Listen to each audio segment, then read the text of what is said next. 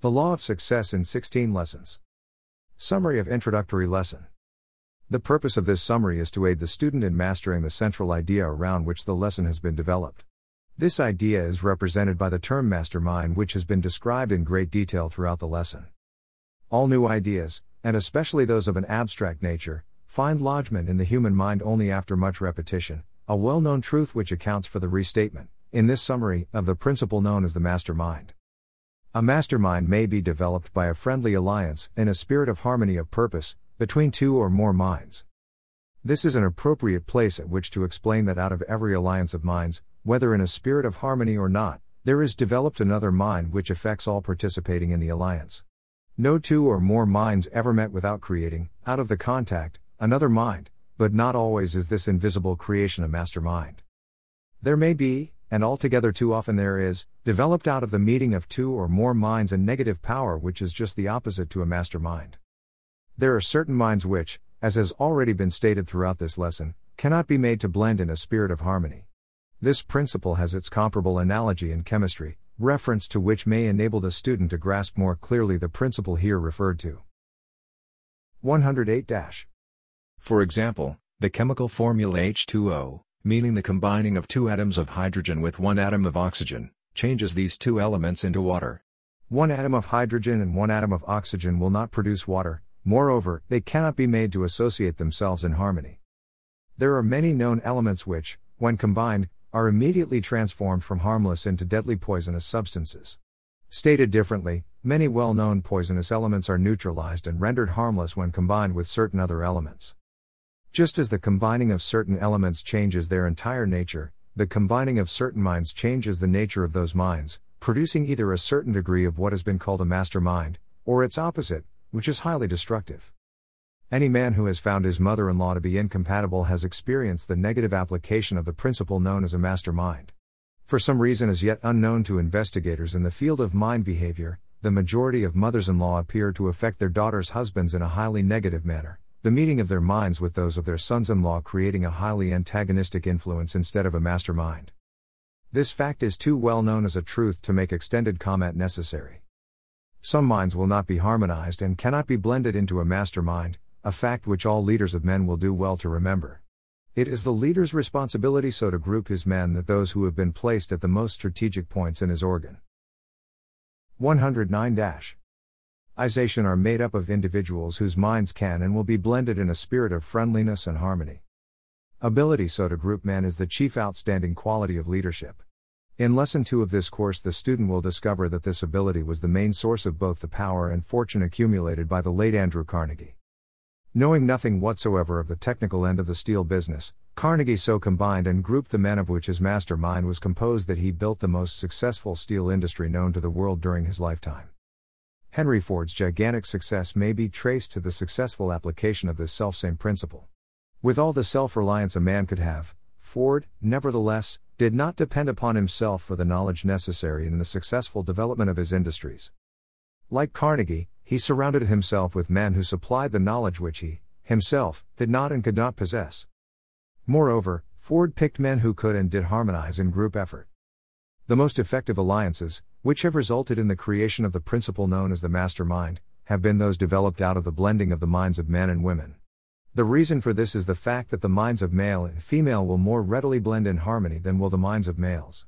Also, the added stimulus of sexual contact often enters into the development of a mastermind between a man and a woman. 110-. It is a well-known fact that the male of the species is keener and more alert for the chase, let the goal or object of the chase be what it may, when inspired and urged on by a female. This human trait begins to manifest itself in the male at the age of puberty, and continues throughout his life. The first evidence of it may be observed in athletics, where boys are playing before an audience made up of females. Remove the women from the audience and the game known as football would soon become a very tame affair. A boy will throw himself into a football game with almost superhuman effort when he knows that the girl of his choice is observing him from the grandstand. And that same boy will throw himself into the game of accumulating money with the same enthusiasm when inspired and urged on by the woman of his choice, especially if that woman knows how to stimulate his mind with her own, through the law of the mastermind. On the other hand, that same woman may, through a negative application of the law of the mastermind, nagging, jealousy, selfishness, greed, vanity, drag this man down to sure defeat. The late Elbert Hubbard understood the principle here described so well that when he discovered that the incompatibility between himself and his first wife was dragging him down to sure defeat, he ran the gamut of public opinion by divorcing her and marrying the woman who is said to have been the main source of his inspiration. Not every man would have had the courage to 111 defy public opinion, as Hubbard did, but who is wise enough to say that his action was not for the best interest of all concerned? A man's chief business in life is to succeed. The road to success may be, and generally is, obstructed by many influences which must be removed before the goal can be reached. One of the most detrimental of these obstacles is that of unfortunate alliance with minds which do not harmonize. In such cases the alliance must be broken or the end is sure to be defeat and failure. The man who has mastered the 6 basic fears, one of which is the fear of criticism, will have no hesitancy in taking what may seem to the more convention-bound type of mind to be drastic action when he finds himself circumscribed and bound down by antagonistic alliances, no matter of what nature or with whom they may be. It is 1,000,000 times better to meet and face criticism than to be dragged down to failure and oblivion on account of alliances which are not harmonious, whether the alliances be of a business or social nature. To be perfectly frank, the author is here justifying divorce, when the conditions surrounding marriage are such that harmony cannot prevail. This is not intended to convey the belief that lack of harmony may not be removed through other methods than that of divorce, for there are instances where the cause of antagonism may be removed and harmony established without taking the extreme step of divorce. While it is true that some minds will not blend in a spirit of harmony, and cannot be forced or induced to do so, because of the chemical nature of the 112 If you cannot do great things yourself, remember that you may do small things in a great way. 113 Individuals' brains, do not be too ready to charge the other party to your alliance with all the responsibility of lack of harmony. Remember, the trouble may be with your own brain. Remember, also, that a mind which cannot and will not harmonize with one person or persons may harmonize perfectly with other types of minds. Discovery of this truth has resulted in radical changes in methods of employing men. It is no longer customary to discharge a man because he does not fit in the position for which he was originally hired. The discriminating leader endeavors to place such a man in some other position, where, it has been proved more than once, misfits may become valuable men. The student of this course should be sure that the principle described as the mastermind is thoroughly understood before proceeding with the remaining lessons of the course. The reason for this is the fact that practically the entire course is closely associated with this law of mind operation. If you are not sure that you understand this law, communicate with the author of the course and secure further explanation by asking such questions as you may wish concerning points in connection with which you believe you need further information. You cannot spend too much time in serious thought and contemplation in connection with the law of the mastermind, for the reason that when you have mastered this law and have learned how to apply it, new worlds of opportunity will open to you. This introductory lesson, while not really intended as a separate lesson of the law of success, 114- course, contains sufficient data to enable the student who has an aptitude for selling to become a master salesman. Any sales organization may make effective use of the law of the mastermind by grouping the salesmen in groups of 2 or more people who will ally themselves in a spirit of friendly cooperation and apply this law as suggested in this lesson. An agent for a well-known make of automobile, who employs 12 salesmen, has grouped his organization in 6 groups of 2 men each, with the object of applying the law of the mastermind, with the result that all the salesmen have established new high sales records. This same organization has created what it calls the 1 a week club, meaning that each man belonging to the club has averaged the sale of 1 car a week since the club was organized. The results of this effort have been surprising to all. Each man belonging to the club was provided with a list of 100 prospective purchasers of automobiles. Each salesman sends 1 postal card a week to each of his 100 prospective purchasers, and makes personal calls on at least 10 of these each day. Each postal card is confined to the description of but one advantage of the automobile the salesman is selling, and asks for a personal interview. Interviews have increased rapidly, as have, also, sales. The agent who employs these salesmen has offered an extra cash bonus to each salesman who earns the right to membership in the 1 a week club by averaging 1 car a week. 115- The plan has injected new vitality into the entire organization. Moreover, the results of the plan are showing in the weekly sales record of each salesman. A similar plan could be adopted very effectively by life insurance agencies.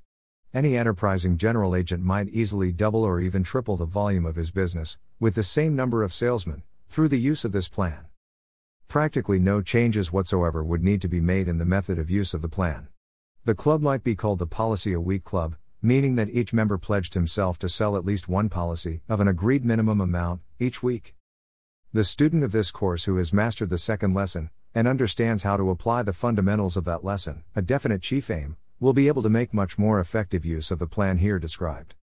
It is not suggested or intended that any student shall undertake to apply the principles of this lesson, which is merely an introductory lesson, until he has mastered at least the next 5 lessons of the Law of Success course.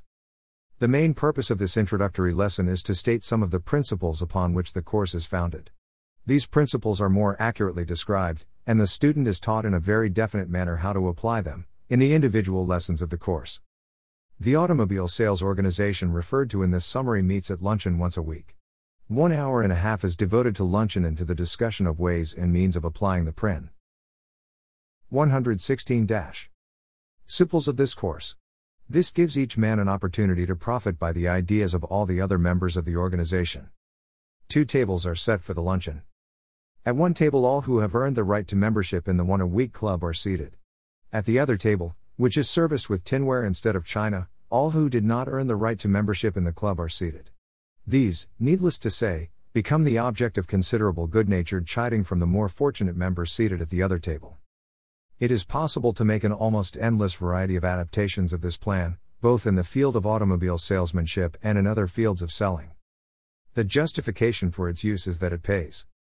It pays not only the leader or manager of the organization, but every member of the sales force as well. This plan has been briefly described for the purpose of showing the student of this course how to make practical application of the principles outlined in this course. The final acid test of any theory or rule or principle is that it will actually work. The law of the mastermind has been proved sound because it works. If you understand this law, you are now ready to proceed with Lesson 2, in which you will be further and much more deeply initiated in the application of the principles described in this introductory lesson. 117 Greater than a winner never quits, and a quitter never wins.